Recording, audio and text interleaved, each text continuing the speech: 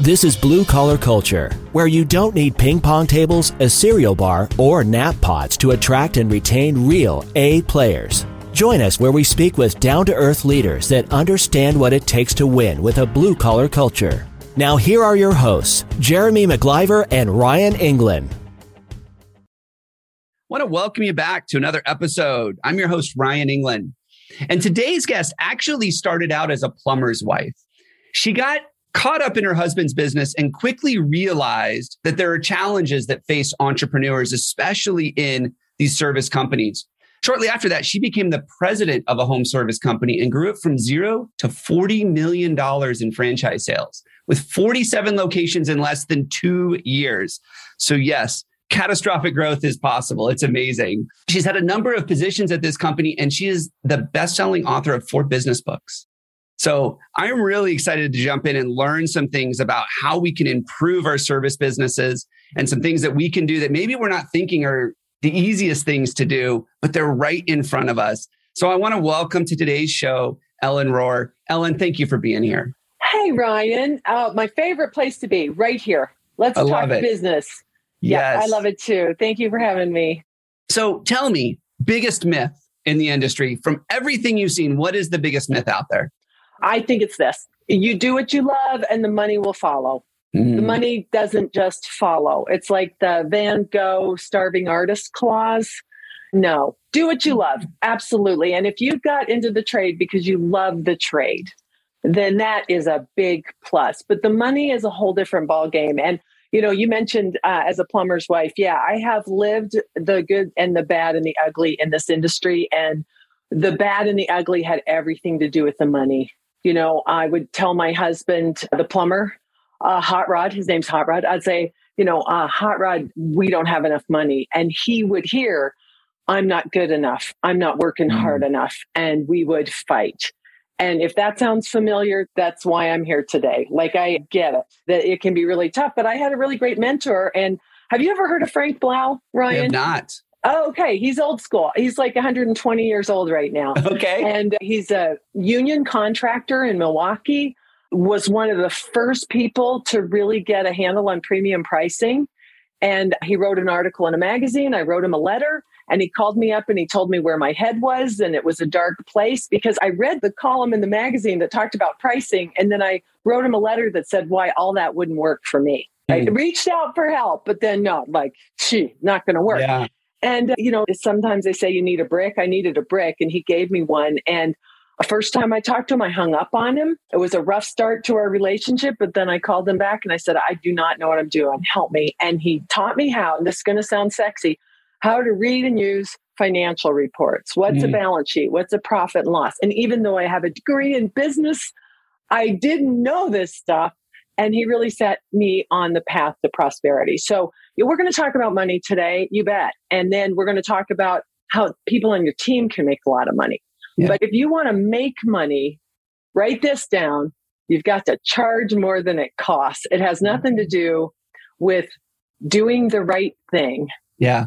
And you said something that got me thinking too. There's that myth out there, do what you love and you'll make the money will follow. But I think there's this other thing that if you just work harder, you will make more.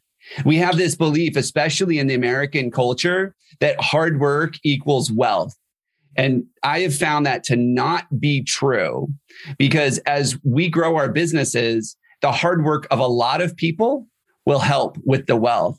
But the hard work of me, if I'm the owner and I just push harder and I work harder and I take on more jobs or I get back in the truck, is not going to help solve any business problem ever. Bingo. Ding, ding, ding. I'm touching my nose like in charades. So a couple things to play on there. One is that working hard is definitely part of our American culture and doing the right thing. And that's what I love about the trades. I love tradespeople because of that work ethic and because of those values. The nicest, best people I know are tradespeople, 100%. But what will happen is if you're not charging enough per hour, you have to add more hours. So that means you're neglecting your health and your family and your relationships because now you're putting in a 20-hour day. That's where that extra money is going to come from, just to pay the bills, just to stay afloat. And the other thing you mentioned is if you do it all yourself, you are robbing others from opportunity. Mm. You know, I roll my eyes at every trade show I go to because I hear things like, you know, kids today, nobody wants to work. And I'm thinking, do you let them or do you take all of the good stuff for yourself?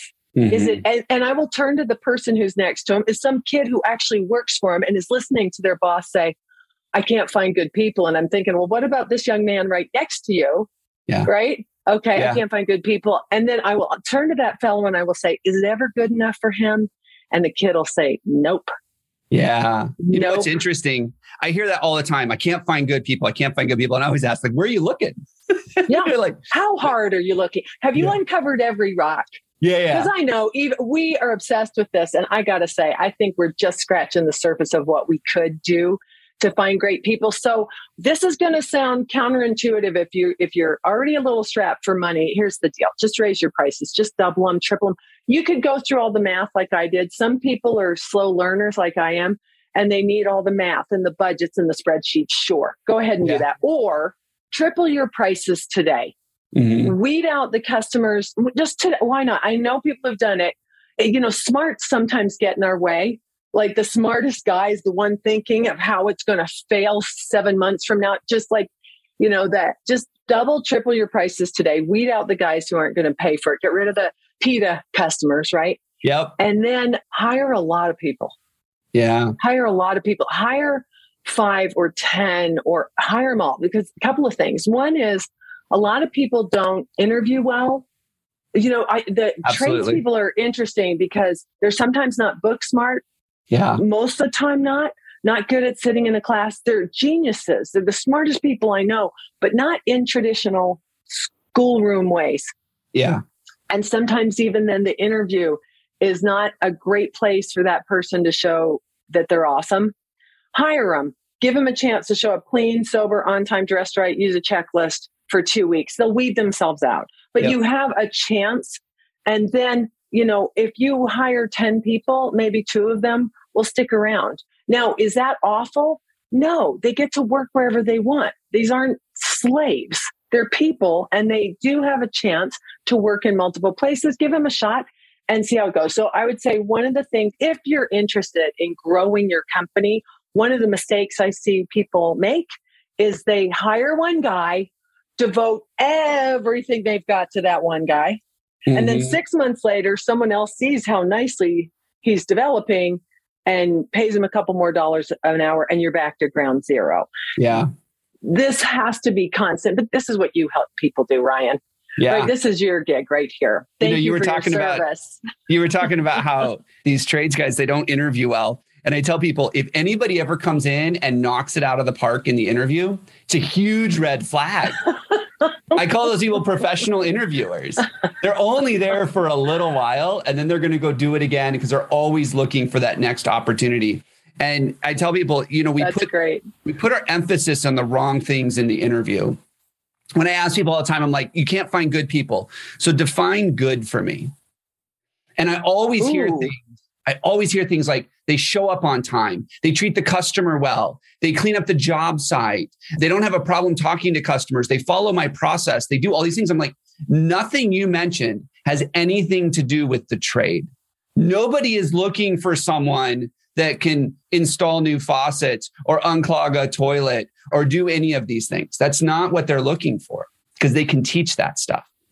What they can't teach is someone to show up to the job site on time, to look the customer in the eye and actually have a conversation with them and make them feel welcome, not all creepy and sketchy. Like that's one of the big issues we run into, especially when we're looking for service techs, is we've got to find someone that can make the homeowner feel good, make the office manager feel good. Like I'm not creeped out by this guy being in my living room. Those things you can't teach. That's so important. I'm going to push back. There's some of it maybe we can teach. Like mama should have told you that you give someone some notice if you're going to leave. Yeah.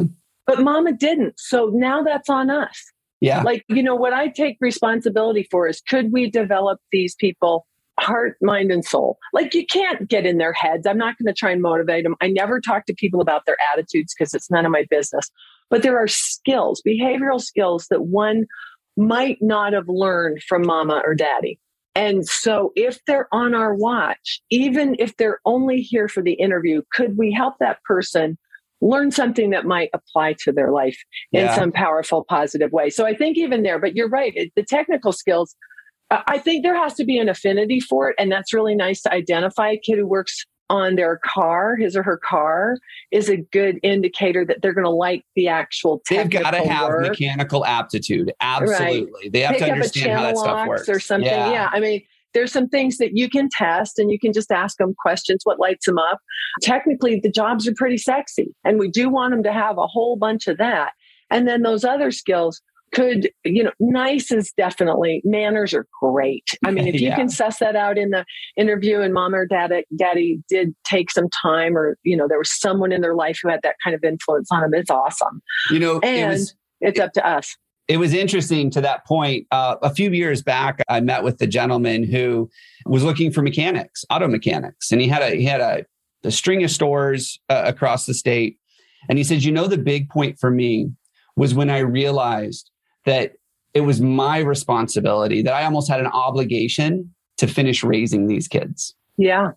Because society, the schools, parents, whatever it was, let them down a little bit and didn't teach them how to go talk to your boss and didn't teach them some of these manners that you were talking about. And he goes, he changed his mind. And all of a sudden he would send text messages to remind kids to get out of bed on time. And that was all he had to do, was just like, hey, this is your morning wake up call. And they were great workers. But had he not done that. And this is what will get you fired. Clean, sober, on time, dressed right, use a checklist. That's just the ante up. Yeah. That's just and we're going to play a small game, this one, but not for very long. You're going to lose your job. Or do this. And that's entry to the bigger game. We're going to teach you these skills, and you get to use these cool tools, and you'll be off in this big old truck all by yourself, making decisions, having fun, solving problems. Like, that's the big game. Making money. That's the big game. That's cool. Yeah. And I think you do. Like, even when we read in class, it works best if you ask them to stand up, because sometimes no one told them or taught them how to stand and deliver. Stand on both feet. Don't lean on the table. Don't have your elbow on the table. Mm-hmm. Right? Like, just stand up, hold the book and read. And then you can even assess their literacy level. And couldn't we help with that too? Yeah. Right? just all of those little pieces that help someone develop as a human being. Boy, that pays off, So yeah, the game. I love this because I love it so much when someone on our watch gets better. And you mentioned too about a family. Isn't it true that very often the family you create at your company is the best family they got? Yeah, that is another thing. Yeah, we talk about that. These people that come to work for you, they want to feel like they belong there. Yeah. And so many of them have, and that's one of the things, like the family core value drives me nuts, because you never know where someone's came from, like who their family was. And so if they can feel like they belong here and they feel like you're investing in them and they feel like you care about them and they have friendships at work, that's another thing. They got to have friendships. I mean, especially your techs, they're behind a windshield all the time. Mm-hmm. And unless they've got someone that's shadowing them or something like that, they don't get opportunities to connect like the people in your office do. You have to create these opportunities for them, because that's what's going to keep them there. It's not the dollars. It's not the extra $1 or $2 an hour. It's I get out of bed in the morning and I get to go to a place where I feel like I fit in and I enjoy the people there. That's going to keep people way longer than an extra $1 or $2 an hour. But I'd love to shift to that, because you have some strong opinions. And right now, people are freaking out about what's happening with wages in this country right now. Or the demand from the job seeker, right? Job seekers all of a sudden that were making $18 an hour now think they're worth $35, right? And it's like, how do you deal with this? And how do we attract people knowing that wages are going up and they're going to continue to go up? You've got some thoughts on that. I do. I was at a seminar not long ago, and a speaker whom I really respect and admire was talking about his home and his car and his second home in Hawaii and blah, blah, blah. And then he was decrying the fact that these guys think they deserve minimum wage or, $20 an hour to get started. And it made me, I was going to swear. I'm on my better behavior today. But it made me think, like, will you try to live on $40,000 a year, $50,000 a year? It's not that much money. And these guys, the skills that they have, what if we just took the emotion out of it, thought, let's come from the place that maybe they deserve to make $100,000 a year. And how could we get them there? Yeah. What would be the path to get them to professional wages? Steve, who's our general manager and one of my partners at Zoom Drain, I'm so proud of his career. He started as an apprentice, moved up the ranks. Now he's one of my partners in the Zoom Drain Holdco empire, and he's responsible for our corporate stores at Zoom Drain, and I'm in charge of the franchises. So he and I are compatriots. And he said the other day that the trades jobs of our time are the lawyer jobs of the 1980s and 1990s. Because now a lawyer who's going to sit at home is not quite as valuable as the guy or gal who's going to go in the world and drive a truck and show up at someone's house. The power is going to shift here, and I love it. So for one, think it's about time that frontline people got a better deal. Yeah. And I think even if you have to look at, well, maybe I can't afford that, then we go back to our original point, then raise your prices, because the customer pays for everything. And, when you talked about recruiting, well, how hard have you tried? Well, if you've never taken a sales course, take a sales course. If you've never learned about marketing, go to a marketing webinar or a seminar. Take some time, read some books, and invest in your business, because premium prices are where it's at. I don't know how to do any of this without being priced right. And that's really the impact that Frank Blau had on me. And that was really the first turning point in my career. And then it became like, okay, it's not just the owners making money. What if you could create a real, my friend Al Levy, have you had Al on your podcast? Is that how? Yes. Okay. I love Al. Okay. So yes, that's how we got to know each other. So Al is the one who coined this term. Let's create careers, not just jobs. Let's create opportunities to move up the ladder. Even as a technician, do you want to do it for 20 years or 30 years or 40 years? Or at some point, do you move to another position on the org chart? Or do you go and start your own business? What if we looked at the people who come to work with us and give them the option that there could be a career here? And how would we map that out? So let's start with the assumption that people are great, that maybe you're the problem. Quit complaining about them and maybe deal with what's inside your hula hoop, right? Because you could do better. And that's really the direction I want to take our conversation now. So how could you do better? What you said, I can't remember who I was talking to, but it was someone that worked as a CSR for a company. CSRs make $35,000, $40,000 a year, something like that. They were offered a job with one of the big banks, work from home, $60,000 a year to start, no experience. It's like, how do you tell somebody don't do that, right? Yeah. Now, to your point, if you've got a career path for them and they can see a path to 60,000 and they like what they do and they like where they work and they enjoy the people, well, you're probably not going to lose them. But I think what you were talking about with the lawyer jobs, we have these jobs now, these frontline workers that go out they go out to the battlefield every day at some point in time. And it's going to take our entire society starting to value that again. But I tell people, the trades used to be cool. And I always point to that picture of the iron worker sitting on the beam, eating lunch in New York from the 30s. Like, kids looked at that like, I want to do that when I grow up.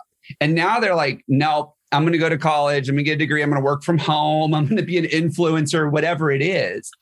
We've started to devalue the trades, not realizing that our entire world is based on what these men and women do every single day. Yeah. We're on digital right now, and we're recording this because some programmer developed it.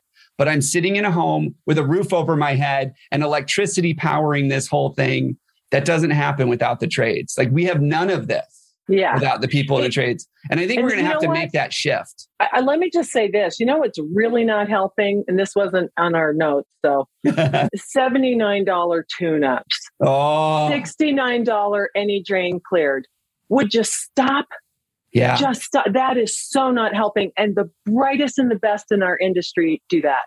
Yeah. It breaks my heart. Like, just stop. If we stop doing that, because it's a bait and switch. It has to be. You can't do that. There has to be some upsell. Well, they send a sales guy in that knows a little bit. Just don't. He's there to sell. Just don't.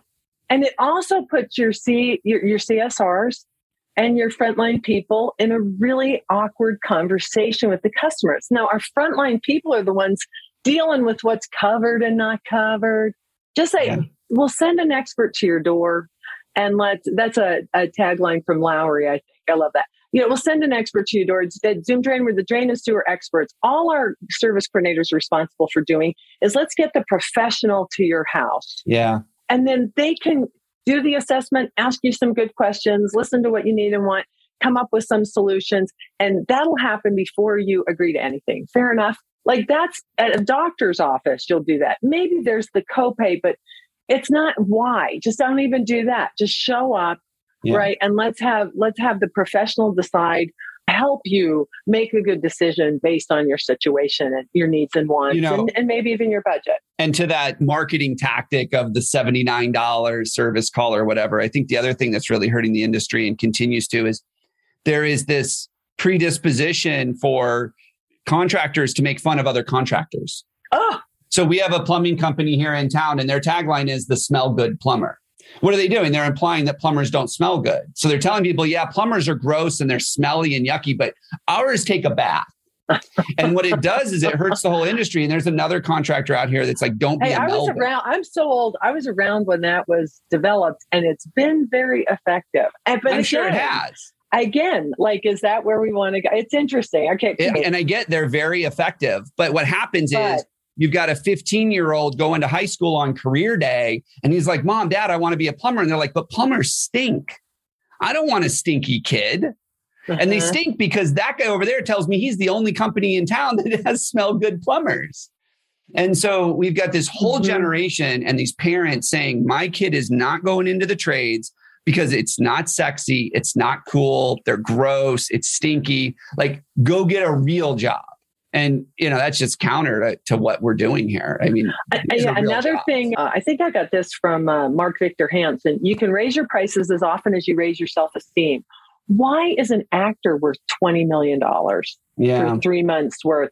Well, they believe that they're worth that. And the people around them tell them that. And to your point, if someone's going to go into the trades, very often by the time they get to your shop, a lot of people are disappointed in them. Mm-hmm. Isn't that crazy? And so a big part of what we have to do is, however you got here, let me tell you the professional path that you could take. Yeah. And here's what it'll take. When you're upset, let me know. Don't just leave your keys on the desk. That's not going to help you now or ever, right? Let me know. And if you find a better offer, 2 weeks notice is really polite. Show up clean, sober, on time, dressed right, and use a checklist. Like, these are the things that we can teach them. That's your entree into this professional path where you're going to leave those naysayers in the dust. And maybe it was your mom, and maybe it was your best friend, right? There are some good people in your life who have not spoken highly of the trades. Now, some are, right? Yeah. And there is a movement, and I support every bit of it. It will take a lot of voices. Another thing, don't post bad work. I remember showing something to my husband on Instagram. And I said, is this bad? Like, I'm looking at it. People are making fun of this. Why is this bad? And he said, that looks like something I did when I was first getting started. Just don't. There's some behaviors. Just let's celebrate the traits. Let's show off what is happening that's good. Let's show off the guys who go above and beyond and help a brother out. And, that makes all the difference.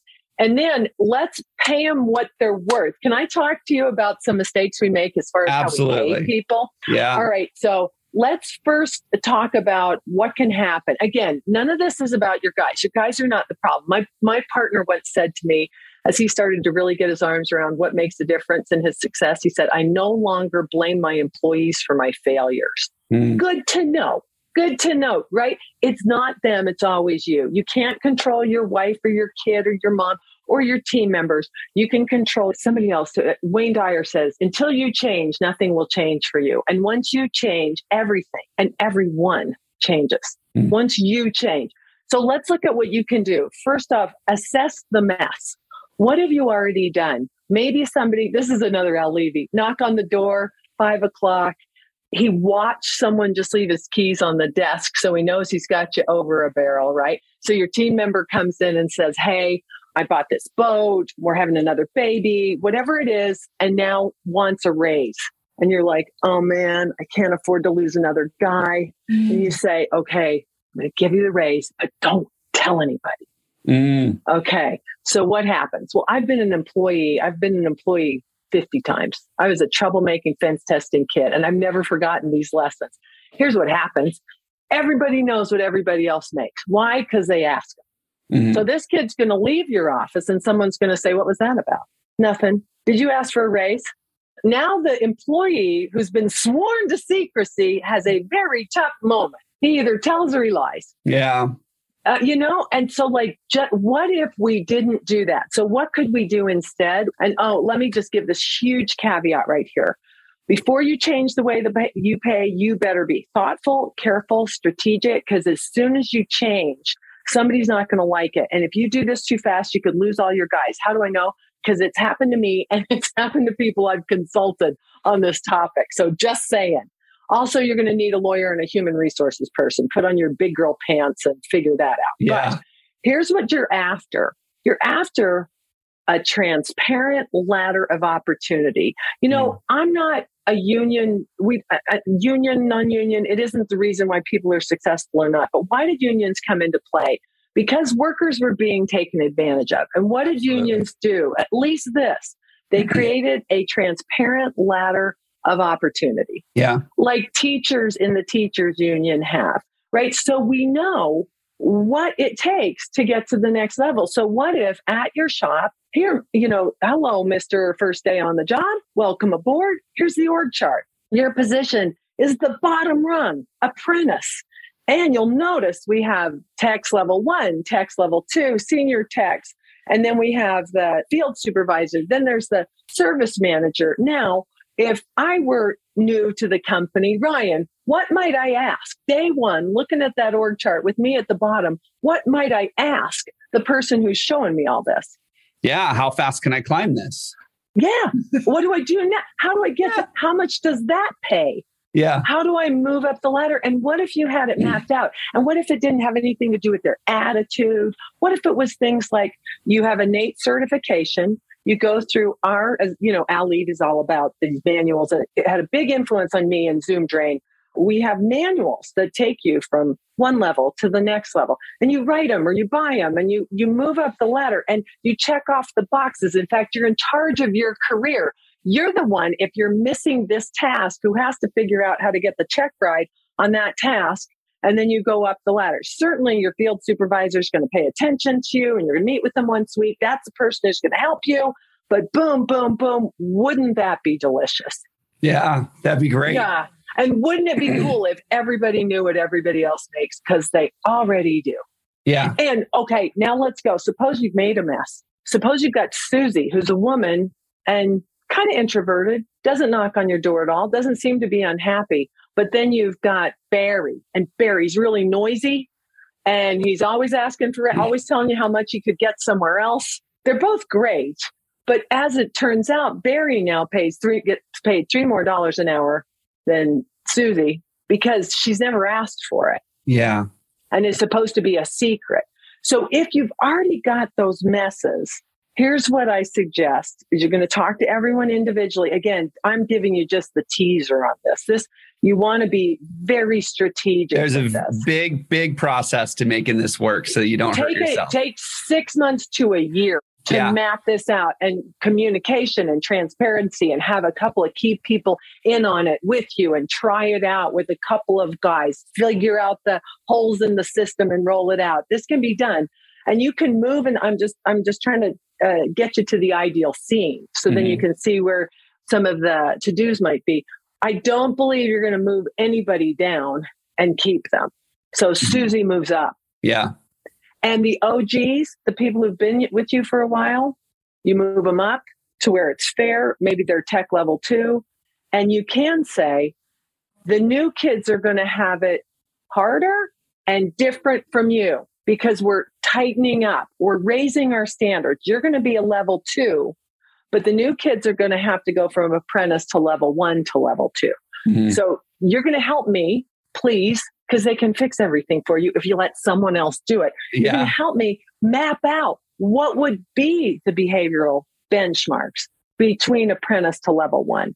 And then those benchmarks from level 1 to level 2. You tell me, maybe it's a CDL license is part of it. Maybe it's a manufacturer's class. And you just patchwork it together. But you know who can help you do it is the people you've already got on your team. Yeah. Let me take a breath here, Ryan. Yeah. People ask me all the time, like, my job ads aren't working. How do I get better job ads? I'm not a creative writer. I'm like, you know what? Bring your team in, buy lunch and say, hey, tell me what it's really like to work here. Write down what they say. And then so good. All of a sudden you've got this new marketing piece because you brought your team in. They're like, my team's not going to help. I promise you, your team will help because they're overworked. They're exhausted. They're tired of dealing with customer inquiries or customer satisfaction issues because you're short-staffed. They know the issues are here. They want to help you find people so that it's not all on them. There's just so much opportunity in getting your team involved. Yes. And that makes the case for the ride-along.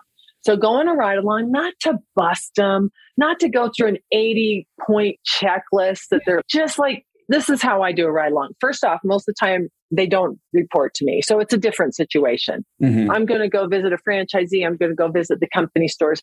I honor the org charts, not me. And I will say in the ride-along, okay, here's the deal. I got this 80-point checklist. With your blessing, if I notice something you do on this call that you could do different and it might be helpful to you, are you interested in that? Yeah, sure. They think, why else are you here? What are you doing? Okay, I'll do that. I'll give you one thing. In the meantime, I got some questions for you while we have some time together. Can we just visit? I'm going to ask him about his hopes and dreams, what he wants to have happen, what he likes about his job, what he doesn't. And I'm going to ask things like, what do I do? What do I do at the executive level that makes no sense to you guys? What have we asked you to do that you wish we hadn't? What's one rock that's in your way? Because what I can do is I can move rocks. That's what I do. Like, I can get stuff out of the way. If you would let me know what it is, we could probably get some things happening here.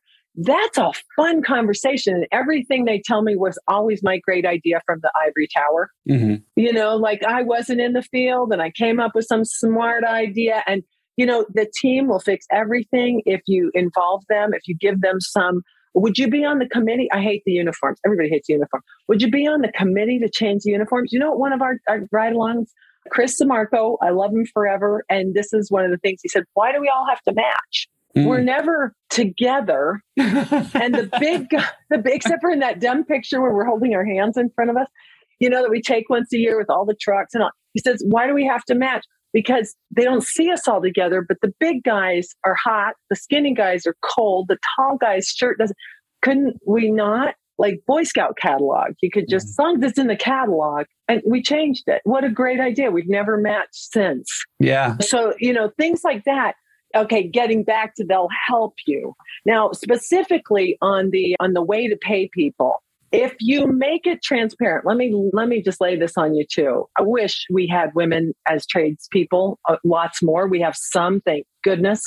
I don't think I've even started to turn over the rocks that we need to make this so. Like these underserved communities, why aren't they working for me? Very humbling. But one of the reasons women get paid less than men has been because it's a big secret. Don't tell anybody, and they don't know. So when you move in the direction of transparency, what your vow is that I'm going to make it fair, or at least equally unfair to everybody. Life isn't fair, but I'm going to do my best to level the playing field. And if I make it transparent and behavioral as you move up the ladder, then all the better. You know what else I like that a lot of people don't like that you might want to hear?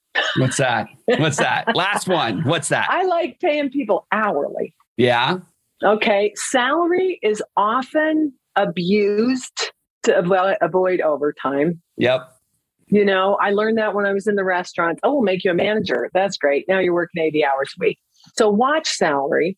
And the other thing is the person at home understands hourly, and just pay them straight across the board for everything, maybe even including training. And not less for different tasks. What's that voice at home going to say about you the way you pay? Yeah. Hourly is really straightforward. Now you can do bonus and commission, but here's the gold standard. can your team member go home and tell whoever's waiting for them at home how they get paid? And can they both expect the number that's going to be on their paycheck? And if not, you're losing trust. Yeah, no, I can't tell you how many times I've seen it. People are like, I don't even know how to figure out how much I make. I just get a paycheck and I trust them. And I'm like, that would drive me insane. That's kind of the standard, especially when you start bonusing and commissioning your service tax on that kind of stuff. And then they just have to trust it. And the comp plans are so complex. And usually I see that happen because something came up, someone made too much. So we're going to put this one tweak in it and now it affects everybody. And they just keep adding on these layers of tweaks. But and the poor bookkeeper. See, that's the thing. Oh my gosh, what we do now, payroll takes a day and a half. And we do it weekly because why not? Right? Well, once you start, that's a tough one to change. Yeah, that's a tough one to change. And we just did a class on financial literacy. Again, like let's develop the whole person here, right? Yeah, personal financial literacy. There's a lot of debt. And I realize a lot of guys may not want to come to a class and admit it's such a vulnerable thing to do. Mm-hmm. So what we realized, and we're working with the excellent trainer that we used, Kelly Schultz. You know Kelly? I don't. Kelly would be a good guest. He's a service tech, had a rough life, made good, and has focused on a personal financial literacy path. And he helps service techs figure out their money, honey. It's really good. But then I realized that there's this need for doing it in a private way. You and your partner can watch the videos and go through the stuff because it's so vulnerable. But, to help them make a lot of money and then keep it, invest it.